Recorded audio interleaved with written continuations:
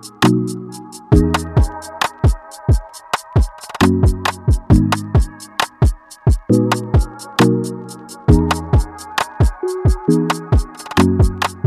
olen kindel, et kõik teavad, kes sa oled, eestlased, aga et äkki kui keegi ei peaks teada väga hästi, siis äkki sa räägid veits endast. Jaa, mina olen Jüri ja ma olen üfukas tegelikult, eks ju, ja ma käisin aastal 2011-2012 vahetusaastal Taanis.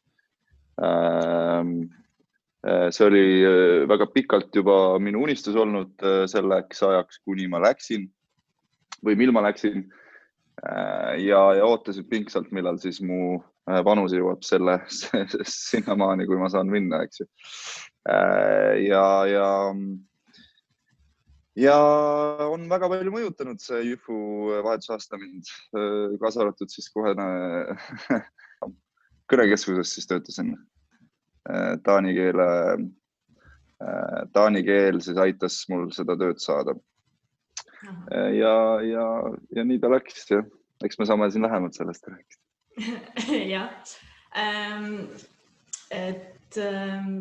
Jah, ma tean, et sa oled rääkinud sellest päris palju ka Jüfu materjalides, et Taani aasta andis sulle selle muusikapisiku. Aga kuidas täpsemalt see vahetusaasta siin laulja karjäärini viis? No tegelikult ennem Jüfu aastat ma olin juba pikalt laulnud küll. Ma olin küll koorilaulja, aga siiski, et mul oli see pisik juba ammu sees ja mul oli ammu unistus tegelikult saada lauljaks. Ja see marineeris mul peas ikkagi ju kogu aeg. Aga tegutsemiseni oli selles mõttes raske jõuda, et ega ma üksi lavale nagu väga ei julgenud astuda, et ma olin selline tagapingi bassimees, kes ikkagi nagu eelistas olla teiste vahel ja võimalikult nähtamatu, aga tegelikult mulle väga meeldis laulda, et see nagu ei tähenda seda, et mulle seda teha ei meeldinud. Ja ma mäletan seda, et kui ma seda ankeeti täitsin, siis ma ütlesin, et ma soovin, sinna siis ma panin kirja, millega ma tegelen, millega ma sooviksin ka vahetusaastal tegeleda või midagi sarnast. Ja siis valiti kool ja õnneks mulle valiti selline kool, mis mulle väga sobis. See oli selline kunstikallakuga kool ja mina sain sellise muusika, tugeva muusika põhjaga klassi endale, kus olid kõik õpilased praktiliselt juba igat pilli mängimas ja mina tegelikult oskasin ainult seal tagapingis seda koori bassipartiid laulda ja ma olin selles mõttes aastaid maas enda nagu klassikaaslastest seal muusikalises mõttes ja teooria mõttes ja niimoodi, aga see nagu mind üldse ei häirinud. Ma seal sain ikkagi, kui meil oli klassireis Londonisse, siis seal nagu ma esimest korda ma pidin siis, seal olid mingid performance'id, ma mäletan, ja me pidime kokku panema siis 3 või 4 grupid enda klassis ja siis mind valiti siis ühte gruppi muidugi ka või ma ise miskit moodi valisime seal ja mind valiti siis selleks lauljaks seal, sest et ma oskasin laulda, eks ju, pilli mänginud. Ja siis seal oligi esimene kogemus Londonis kuskil muusikakoolis tegelikult, see algas kõik Londonist, ma mäletan küll, see oli tol ajal oli see Tech Music School, aga ma tean, et selle nimi muutus, ma ei tea, mis see praegu on. Ja sealt sai kõik alguse ja siis kõik ütlesid, et Jüri, et mis asja, et ei teadnud üldse, et sa niimoodi ei oskad ja värki ja särki ja kõik nii lahe. Ja sealt ma sain kuidagi nagu motivatsiooni, sest et kiideti ja öeldi väga hästi ja see nagu andis selle korraliku ikkagi tõuke ja siis see oli kuskil kevadel, ma mäletan see koolireis ja siis tekkisid veel projekte enne aasta lõppu vahetult ja siis sai aasta läbi, Taani aasta tulin Eestisse tagasi, mingi inerts oli sees, tahtsin veel laulda, siis ma läksin kohe muusikaõpetaja juurde soololt laulma ja ma olin kohe natukene julgem, natukene vanem muidugi ka, eks ju. Ma sain just 18, enne tagasitulekut ma sain Jessil 18, nii et mul oli Jessil sünnipäev ja see oli nagu mega ja kogu see Jess oli ikkagi nagu, see Jess oli nagu, ma ei tea, elumuutev sündmus minu jaoks selles mõttes igas. No vot ja tulin tagasi ja siis hakkasin seda salli kuduma vaikselt ja siis jõudsin siia välja, kus ma olen igatahes. Okei, no väga äge. Kas su terve kool oli siis muusikakool või said mingid muusikaklassis? Ei, seal olid nagu suunad erinevad. Aha. Ja, et minul oli selline muusikasuund. Et seal oli küll reaalklasse ka, aga meil selles mõttes nendega väga palju kokkupuudet ei olnud. Et, jah. Okay. Ja, sest ma käisin Norras ja seal meil oli ka siuke hästi suur kool, gümnaasium ja siis hästi palju erinevaid suundi ja ma mäletan, et minu jaoks oli hästi üllatav, et sa saidki minna keskkooli ja täiesti normaalne oligi õppida mingit suunda, et ei olnud ainult, et pead õppima kõiki 15 ainet. Ja see suund on nagu Eestis ka olemas reaal- ja humanitaar, mõnes koolis võib-olla midagi veel, aga seal oli see ikkagi väga spetsiifiline ja tõesti sul oli nagu, meil näiteks ei olnud enam, no mina läksin gümnaasiumi teises klassist ja matemaatika ja sellised reaalained juba lõppesid esimesel aastal ära ja siis oli ainult muss ja ainult keeled ja filosoofia ja sellised ained. Et jah, teistsugune kui siin. Kas vahetusaasta oli siis siuke aasta, kus sa ootasid, hommikul ärkasid põnevusega, et saaks ainult kooli minna? Ja, ma ei puudunud mitte üht, ma räägin, ma reaalselt pidin vist olema kodus 1-2 päeva selle kooliaasta jooksul, sest ma olin reaalselt nagu surin kodus, ma olin mingi palavikus ja ma ei tea, mis mul oli. Muidu ma tahtsin kogu aeg ainult kooli minna, sest seal olid mu sõbrad, mis mul seal kodus passin, eks ju, et kogu see vahetusaasta ju käib selle kooli ümber tegelikult ja sõprad ümber, kes sa koolist saad. Et ilma selleta nagu sul ei ole praktiliselt mitte midagi seal teha. Ja, kui sa tagasi tulid õhvusse, siis ma tean, et sa olid vabatahtlik. Et mis sa siis vabatahtlikuna tegid? Ja, ma olin vabatahtlik, aga ma olin vabatahtlik pigem, ma arvan, nagu ikkagi kõik teised just selle seltskonna mõttes, et meil oli kõikidel ikkagi suhe igatahes ja me ka eraeluliselt olime nagu koos väga tihti ja need ühvu üritused tundusid lihtsalt nii hea väljund selleks, et me saaksime koos midagi mõistlikku ka teha, et me ei lähe kuhugi Maxima taha ennast narksi täis süstima, eks ju, mida niikuinii ei juhtunud, aga lihtsalt, no eks ju pildiliselt. Okay. Et me saime nagu väga mõistlikku asja teha, vabatahtlikku tööd, väga heas seltskonnas ja see oli nagu, mis kaasa igale poole ja siis, kui anti mingisugune ülesanne, siis ma tegin selle ära ja see ülesanne tavaliselt oli siis freestyler, kes chillis igal pool ja ma ei mäleta isegi, mida ma tegin, aga lõpus ma tegin ka midagi mõistlikku kindlasti. Aga lihtsalt vabatahtlik kui selline oli väga tore ja äge olla just sellepärast, et see seltskond ja see melu on ja oli üks ühvu suur osa ja ma arvan, et seda ka teavad kõik teised, kes meid praegu kuulavad. Jah. Omas kogemusest võin öelda, et sa tegid mulle järelorientatsiooni, ma mäletan seda väga hästi. Ja siis, ma ei tea, just tagasi tulnud vahetusaastalt, mul ei olnud küll siukest nagu nägemust, et osad on nagu asjalikumad, osad on vähem, et kõik tundusid väga siuksed ägedad ja väga tore kuulda, ma petsin ära ikkagi. Ja, aga ma arvan, et ühvus ongi äge see, et kõigil on nagu oma koht, et kui sa mingil üritusel oleks ja kõik teeksid ainult ühte asja, siis ei oleks ju sellist, ei oleks erinevaid mingeid blokke, et me ei viitsi terve päev ju ka ainult neid koolitusi teha või mingid workshop'e, et õhtud. Isegi nende workshop'ide vahel minu meelest üks kõige ägedamaid asju oli see, et oligi mingi freestyler, kes tuli ja tegi sinuga veits mänge ja minu jaoks oli ühvu üks kõige siuksemaid ägedamaid, aga samas väljakutsuvamaid asju, sest ma olin mega häbelik vahetusaastaks, oli see, et me olimegi mingi üritusega kuskil täiesti suvalises kohas ja me läksime õue, kus võõrad või keegi ei kartnud neid teha, et minu see oli üliäge ja oli ka vähe inimesi, kes julgevad nagu siin võib-olla 18 aastat kõik see. See oli nagu hästi äge osa minu jaoks õppust. Ja ma mäletan ka seda, lihtsalt fuck it nagu, teeme seal kuskil linnaväljakul seda. Ja just, et see oli nagu, see oli vahva. Minu jaoks on hästi see osa, mis mulle nagu meelde on jäänud ja ma ei tea, sellepärast mulle meeldisid nüüd ühvu vabatahtlikud õudselt enne, kui ma läksin ja siis kui vahetusaastal olin ja siis pärast seda ma nagu ei suutnud ära oodata, et saaks ise ka teha. Ja, mul oli sama. Ma kuulsin siin läbi Liina Marja Vöödi, et sa kipud ühvusse praegu tagasi, et kuidas nii või nagu mis sind pärast 10 aastat peale nagu ühvu poole tagasi tõmbab? Ja, täitsa õiged vaadid, kus sa kuulsid. läbi õigete vaatide. No tekkis mingisugune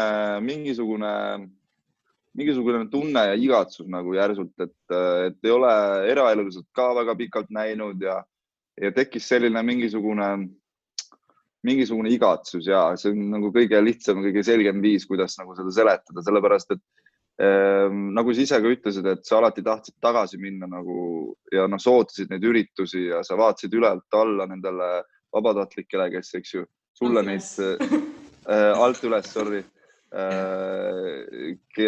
kes sulle tegid, eks ju, neid üritusi ja no ülevalt alla võid ka vaadata sellest vahest. Okei, aga teine tähendus.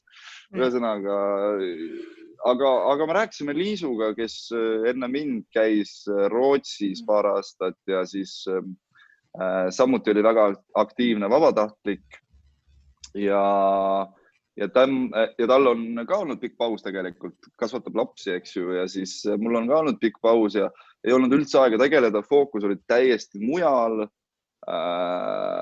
Aga siis vaikselt kuidagi alati need mõtted ikkagi jõudsid minuni, et tuleme tagasi. Ma veel ei tea, kas selleks ajaks, kui see podcast on väljas juba, see üritus on välja reklaamitud või siis on see juba toimunud, ma ei tea, aga igatahes mingisugust väikest asja me plaanime. Aga see on selline väike asi, aga ma arvan, et see annab meile väga palju tagasi ja ma arvan, et see tuleb väga tore ja ma loodan, et sinna tuleb inimesi.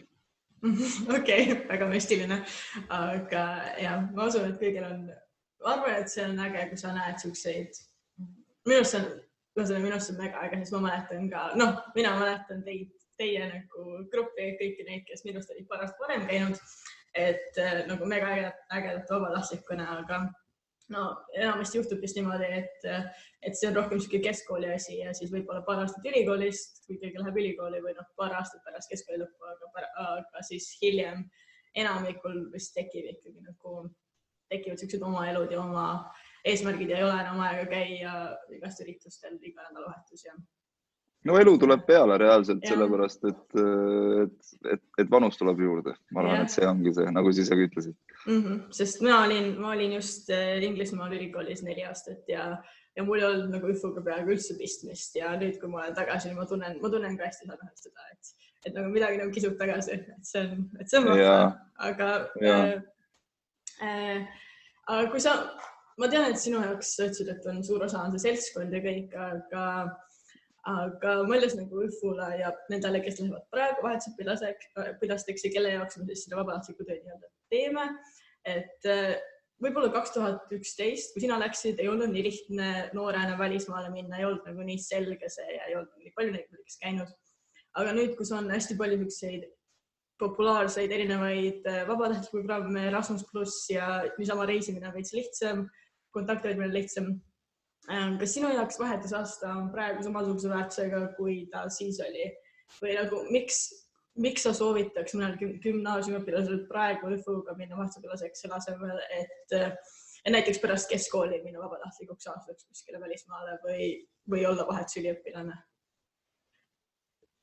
No vot ei tea sellepärast, et kas see on ikka nii erinev kui aastal 2011. Ma mõtlen, et muidugi on lihtsam, eks ju, praegu mingite kriteeriumite mõttes kindlasti, aga samas see kogemus kui selline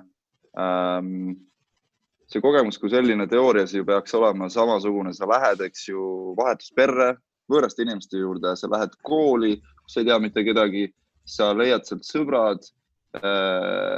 Mina alles praegu võtan enda vahetusaasta selle nagu blueprinti pealt nagu, et teoorias nagu peaksid olema nagu kõik need asjad paigas ka praegu, aga okei, ma ei ole selle peale üldse mõelnud, kui erinevad võiks olla vahetusaastad siis praegu ja siis sel ajal, kui mina käisin. Muidugi üks asi, mille peale ma olen muidugi mõelnud ja rääkinud enda sõpradega, et praegu võib olla natukene raskem minna sellepärast, et näiteks kui mina käisin, minul ei olnud nutitelefoni ja mul ei olnud ka, eks ju, veel vähem siis interneti seal sees. Mul vist oli küll touchscreeniga telefon, aga seal sees ei olnud kindlasti mitte mingisuguseid äppe ega midagi. Et sa olid kogu aeg, sa saad praegu online'is olla. Ja ma arvan, et see võimalus nagu võib mõnel liiga suure kontakti luua selle Eesti eluga nagu ja siis see kogemus natukene nagu jääb teistsugusemaks, kui siis võib-olla oli aastal 2011. See asi võib olla nagu, mida ma tooksin välja. Ja ma olen ka selle peale mõelnud. Mulle tundub, et need inimesed, kes praegu lähevad, on ikka mega vaprad ja eriti kui ma vaatan neid, et koroonaviirusega inimesed, kes nagu jäid oma vahetusaastale ja olidki nõus seal olema, kuigi nad teavad täpselt kõike, mis toimub läbi siis oma interneti. Minu meelest on nagu üliäge ja minu meelest on mega lahe, et inimesed viitsivad seda teha. Aga eriti see, et sa oleks võinud minna vahetusüliõpilaseks näiteks, aga ma olen näinud nii palju ühtlukaid, kes käid vahetusaastal ja siis see just avaski neist siukse nagu julguse minna reisima ja teha kõiki neid muid asju. Ja ma arvan, et sorry, räägi lõpuni. Ei, see oligi kõik. Ja ma arvan, et ka see vanus on just väga hea, see selline täiskasvanuks saamise eelik oled tegelikult sellel ajal, eks ju, mis te oled 17-18, võib-olla natukene noorem. Ma ei tea, mis see praegu on 15-16 või? 15-18 peaks olema see keskmine. Niimoodi lausa, nii noor. Ehk siis sa oled tegelikult veel selles eas, kus sa oled nagu käsnud mingil määral veel, eks ju, et sa nagu võtad kõik endale külge ja jätad meelde nagu ja õpid just, et sa õpid nagu mingisuguseid käitumismustreid ja kultuuri ja teised ja sa oled natukene suurem ja sa oled lihtsalt natukene rohkem, kuidas ma ütlen, mingit lühis. Oota, mul on üks sõna, mida ma otsin, aga sul on need juba tekkinud ühesõnaga mingid maailmavaated ja sa ei ole selline käps, kui ma oleksin siis võib-olla läinud ülikooli ajal vahetusaastale. Et ma arvan, et see vanuse piir on ka selles mõttes iglis. Jaa, okei. Äge. Okei, üfu ja vahetusaasta ja kõik see, mis siin ümber käib, on muidugi ägedad, sest muidu me praegu siin ei oleks, on ju. Aga ma tean näiteks, et minu vahetusaasta Norras oli kohati päris raske, eriti praegusel ajal, jõulude ajal, siis kui oli esimene aasta elus, kus ma ei olnud perega koos. Ja kas sul oli ka selliseid kogemusi ja eriti just selle praeguse pandeemia mõistes, et kas vahetusaasta õpetas sulle midagi üksinduse või iseseisvuse ja ise hakkama saamise kohta? No minu arust terve aasta õpetas nagu ise hakkama saamise kohta väga palju, aga ma mõtlen just see jõuluaeg nagu ma ei mäleta, et ta oleks olnud nagu nii täis igatsust, sellepärast, et ma mäletan, et ma Skype'isin enda perega.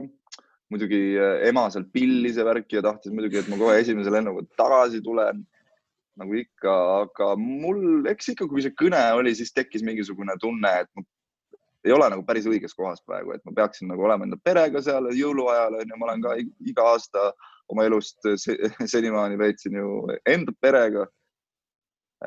Et mingi selline nagu tunne tekkis, et kas ma olen ikka õiges kohas, aga samas sa paned selle ekraani kinni, räägid Skype'is ära, juba kõik meelest läinud, ma olen siin. Et selles mõttes see nagu reaalsuse mingisugune nagu kanal tekkis sinna, selline nagu teise reaalsuse kanal, et sa vaatad nagu ühte reaalsust ekraani pealt ja siis sa oled koha peal üldse mingis teises kohas. Et selles mõttes mingi nihe nagu tekkis, aga emotsionaalselt mul ei olnud väga raske võib-olla nagu hakkama saada jõulu ja uusaasta ajal või vana aasta õhtul ei olnud üldse raske. Siis oli väga lõbus. Me olime sõpradega peol ja siis oli nagu pidu ja pillerkaar, aga jõulude ajal kindlasti võib-olla natukene selline süda tilkus verd kõne ajal just ja võib-olla natuke pärast kõnega. Aga mu pere oli selles mõttes väga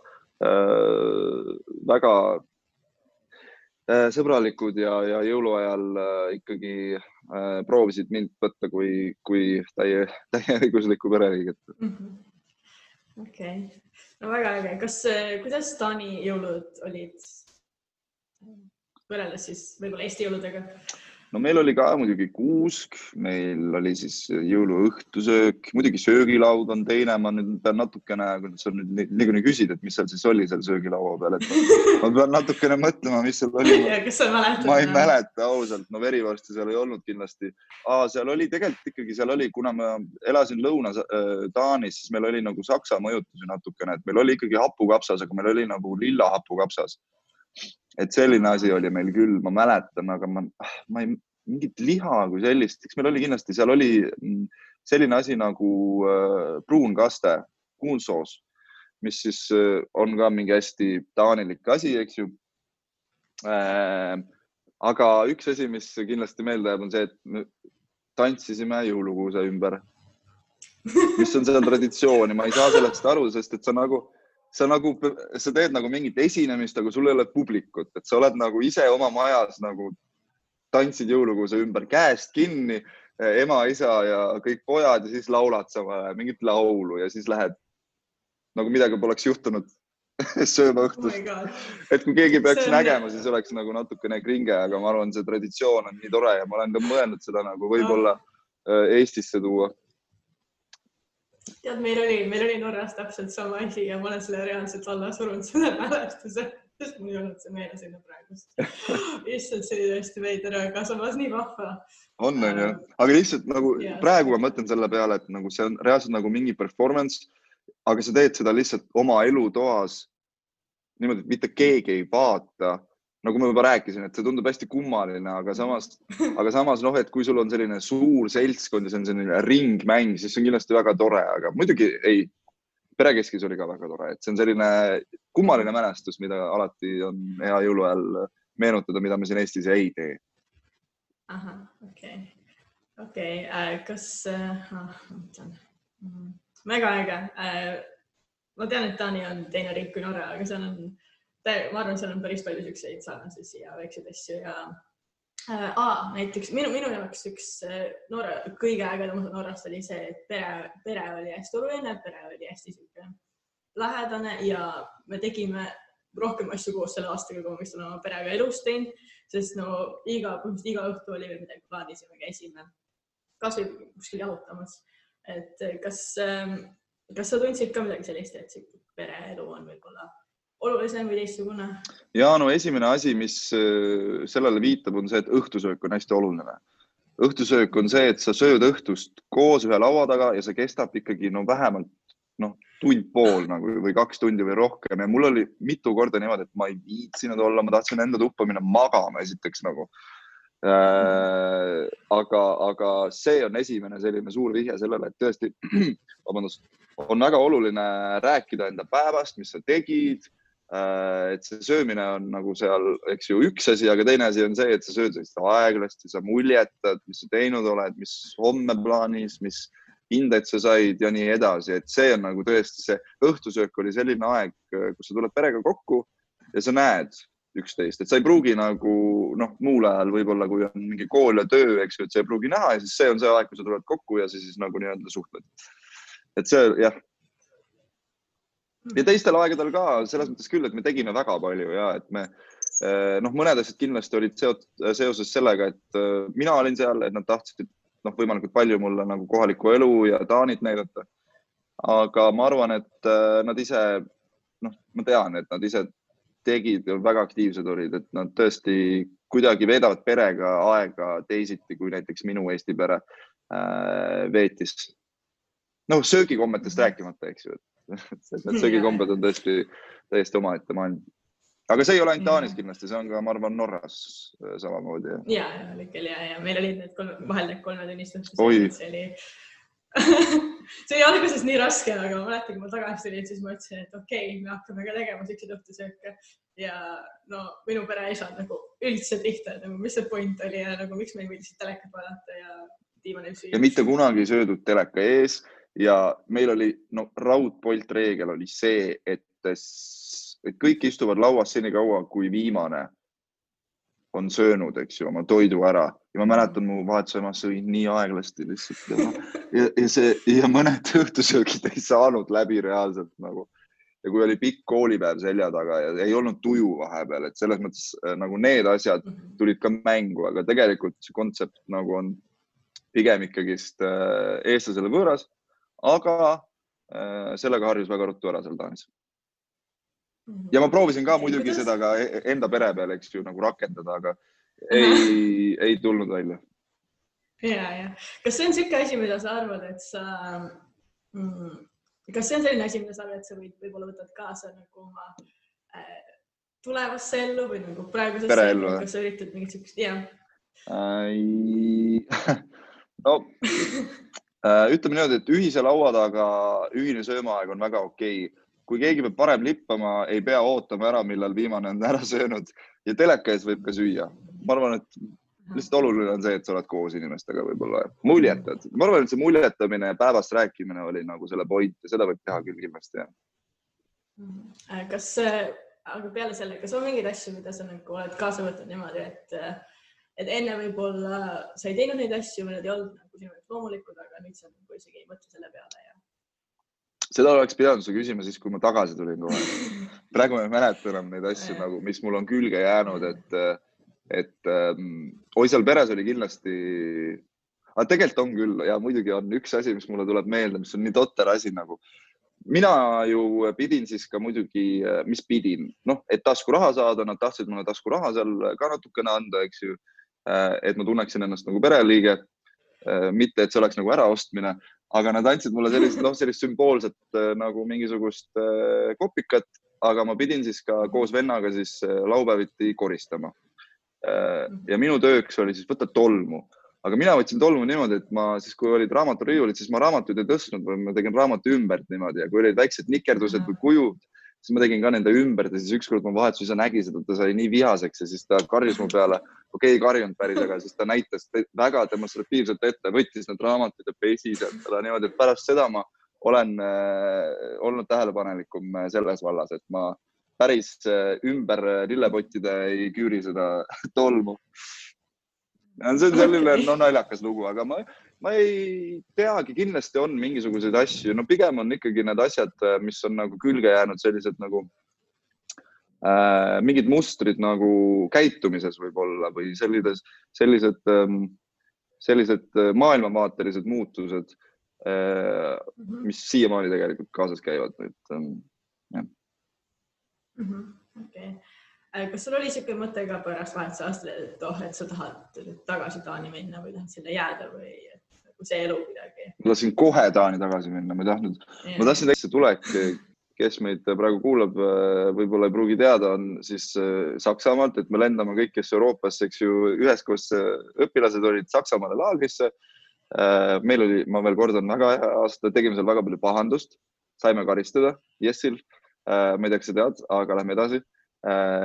Siis me sõidame kõik ju bussiga tagasi Eestisse ja see bussisõit esiteks muidugi te võite ette kujutada, on väga tore ja siis sinna jõudmine oli ikkagi selles mõttes šokeeriv, et sa oled järsult lihtsalt pead leppima sellega, et sa oled Eestis, sa harjusid nii ära selle vahetusaastaga.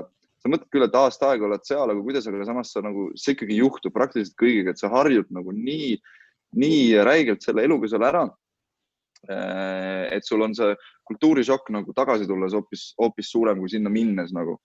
Ja muidugi ma tahtsin joosta tagasi. Esiteks oli see, et mulle üldse meeldinud Eesti koolisüsteem, minust oli see täielik horror, sellepärast, et tunnid on lühikesed, 45 minutit, eks ju. Eestis sul on iga päev mingisugused tunnikontrollid, meil ei olnud neid mitte kunagi, meil oli aasta lõpus või võib-olla mingid tööd, eks ju.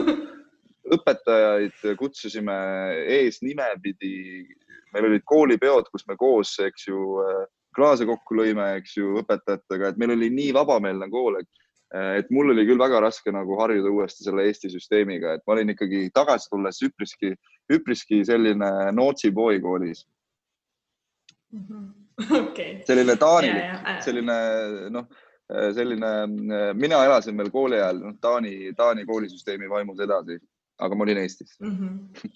Ja ma mäletan, kuidas minu jaoks oli šokk see, et ma ei tohtinud tunni ajal süüa, kui ma tagasi tulin. Ja Isegi mingit siukest väikest jogurtit ei tohtinud süüa oma pingis. sa tuletad meelde tõesti, seal olid söögikarbid meil, eks ju, kõigil ja kõik sõid seal vahepeal.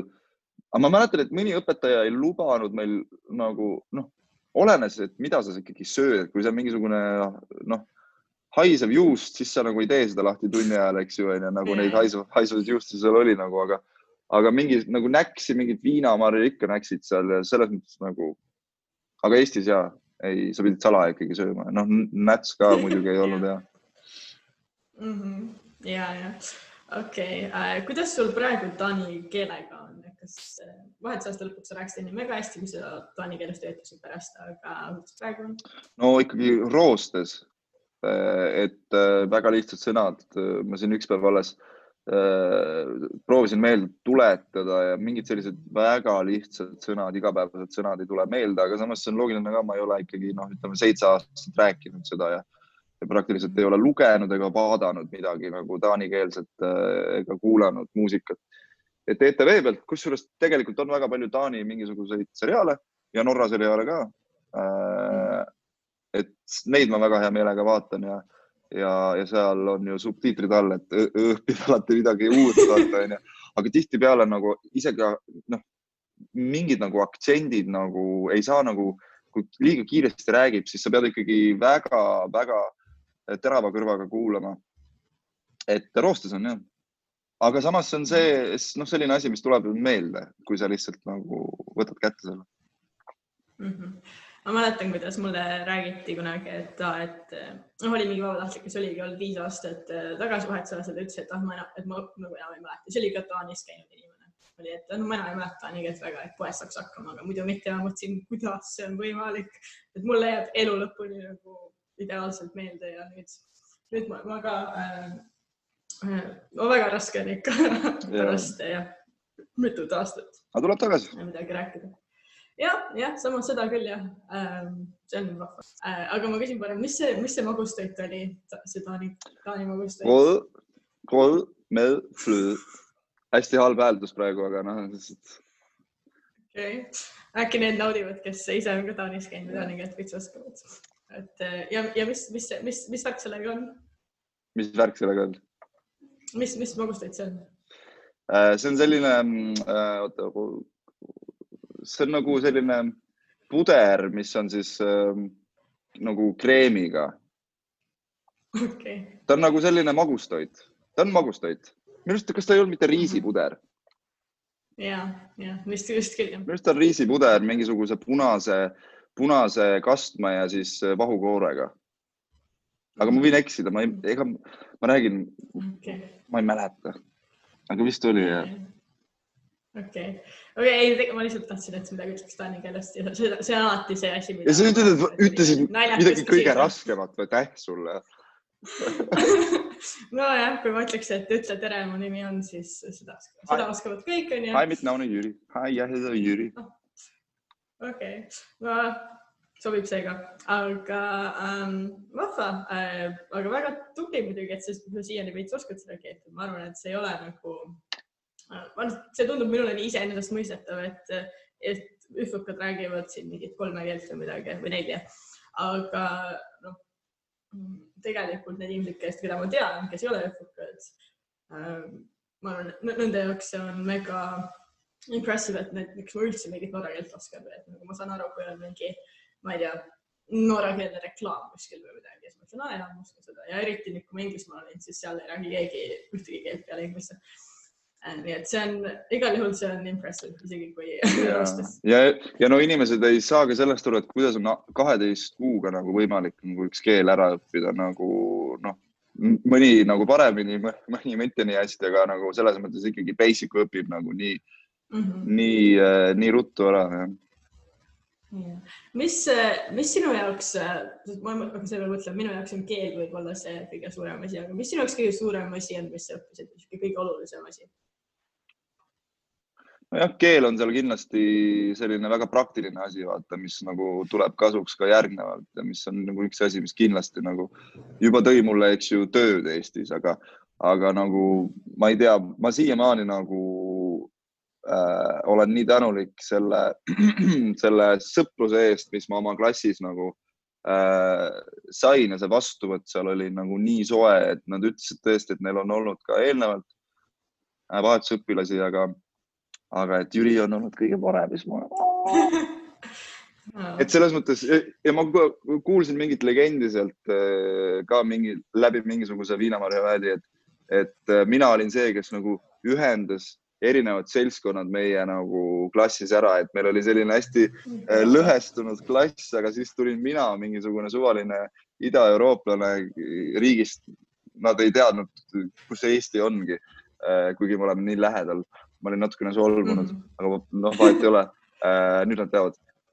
Siis, et mismoodi ma suutsin nagu seda klassi niimoodi nagu liita ja tõesti nagu ma sain iga ühega seal klassis nii hästi läbi ja see oli kuidagi väga, väga kummaline saavutus, sest et ma ju otseselt ei teinud seda meelega, aga lihtsalt nad ise olid ka nagu nii soojad minu vastu nagu igaüks eraldi, nii et võib-olla siis see, et nad ise,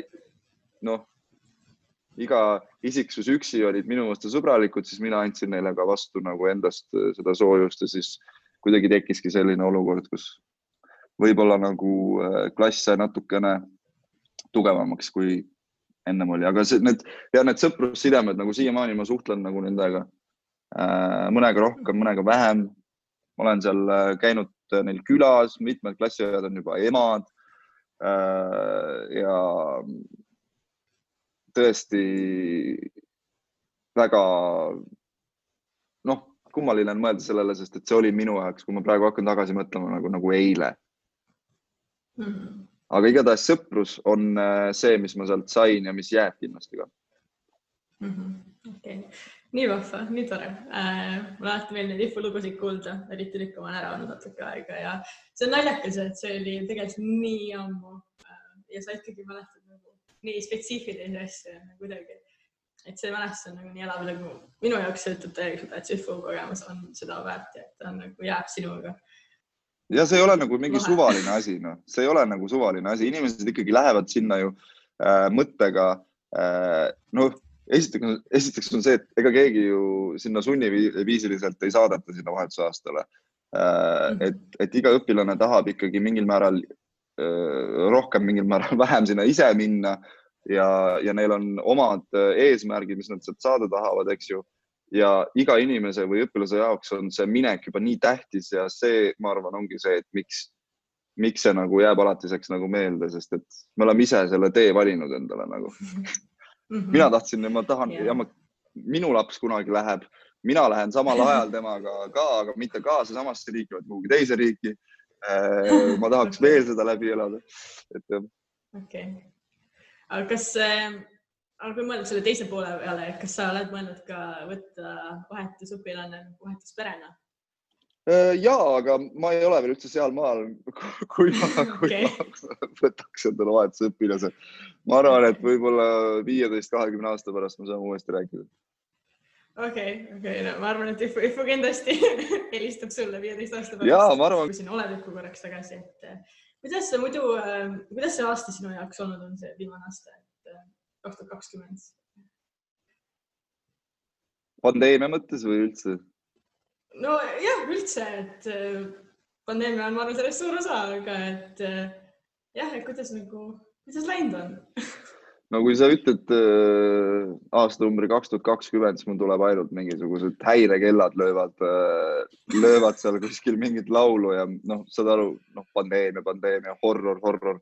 Tegelikult mis ta on läinud, eks me oleme kõik lihtsalt pidanud harjuma selle imeliku uue olukorraga, aga sellest ei pea pikalt rääkima, samasugune nagu igal teisel see olukord. Mask ja 2+2, eks ju. Aga muidu on väga hästi läinud. Ma töötan juba 2 aastat hommikuprogrammis, ma teen hommikuprogrammi raadios Maihits ja ärkan hommikul kell 5 juba 2 peaaegu pool aastat. Teen muusikat, nüüd alustasin selles mõttes natukene aktiivsemalt uuesti. Mul oli selline väike paus, ma tegin seda raadiot ja siis ma mõtlesin, et ma midagi muud sinna kõrvale ei võta, et sain natukene rahulikumalt võtta, sest et see trall läks natukene liiga kiireks minu jaoks. Ja siis nüüd võtsin julguse kokku ja saatsin oma laulu siis Eesti Laulule ja õnnestus saada poolfinalistide hulka, nii et praegu on see nagu highlight minu aastas 2020. No väga äge. Ma olen tähele pannud, et kõik minu lemmikbändid ja artistid on minu jaoks üllataval kombel, et ma olen tundnud, et see aasta on siuke väga-väga raske olnud ja et nagu üldse mõte ei jookse, aga et nemad on nagu kõik on mingid muusikud välja.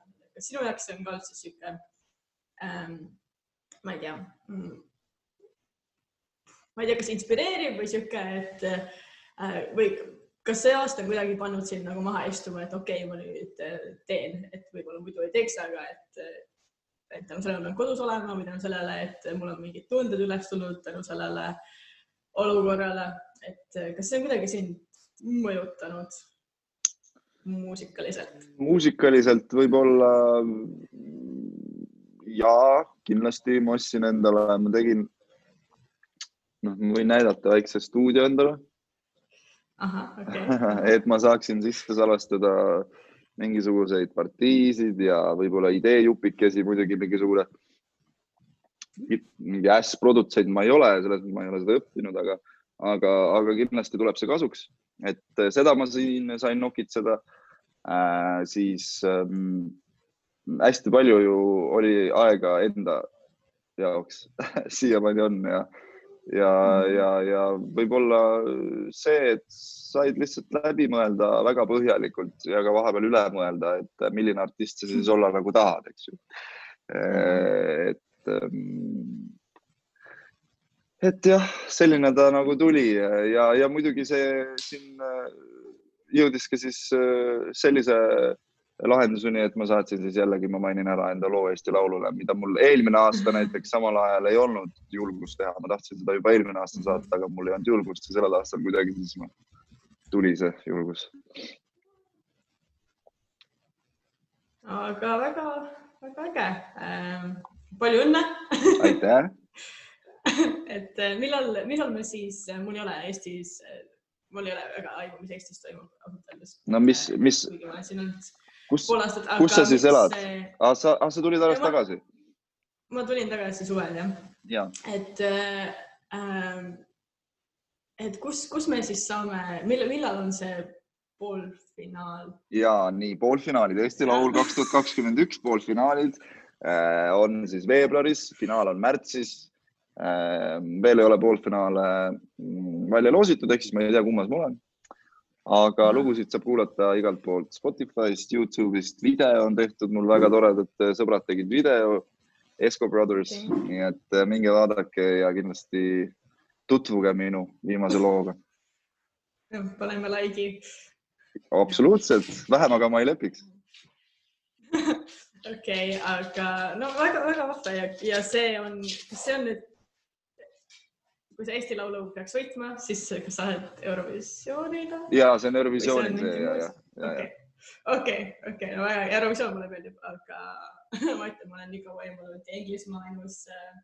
No Inglismaal ei ole kunagi ühtegi head laulu vist olnud. Ei ole jah, viimasel aastal. Jah, et mina vähemalt ei näinud. Aga väga äge. Kas mu koer jõuas mingit teist koera ja hakkab varsti ohkuma võib-olla, et ära ehmata. Okay. Aga kas sul on sul mingeid mõtteid veel, mis sa tahaks jagada? Ma arvan, et me saime päris palju juba räägitud. Okay. Ma olen väga õnnelik. Mingid asjad tulid nagu meelde, mida üldse ei olnud nagu väga pikalt, nagu, millel ei olnud mõelnud lihtsalt. Et selles mõttes sa suunasid väga hästi õigetesse nagu kohtadesse. No tore. Aga okei, no väga vahva, aga ma tänan sind väga, et sa tulid siia podcasti külaliseks, ja palju edu selles Eesti Laulus. Me kõik vaatame ja hoiame pöialt ja loodame, me saame Eurovisiooni vaatama minna äkki selleks ajaks isegi saab. Võib-olla saab, jah, aga kõige tähtsam on see, et ennem hääletate minu poolt ja siis ma saan, eks ju. Okei. Mobiliseerime siis ühte hääletada. Palun, jah. Aga aitäh. Ja aitäh kutsumast, mul oli tõesti väga tore. No väga vahva. Aga aitäh sulle.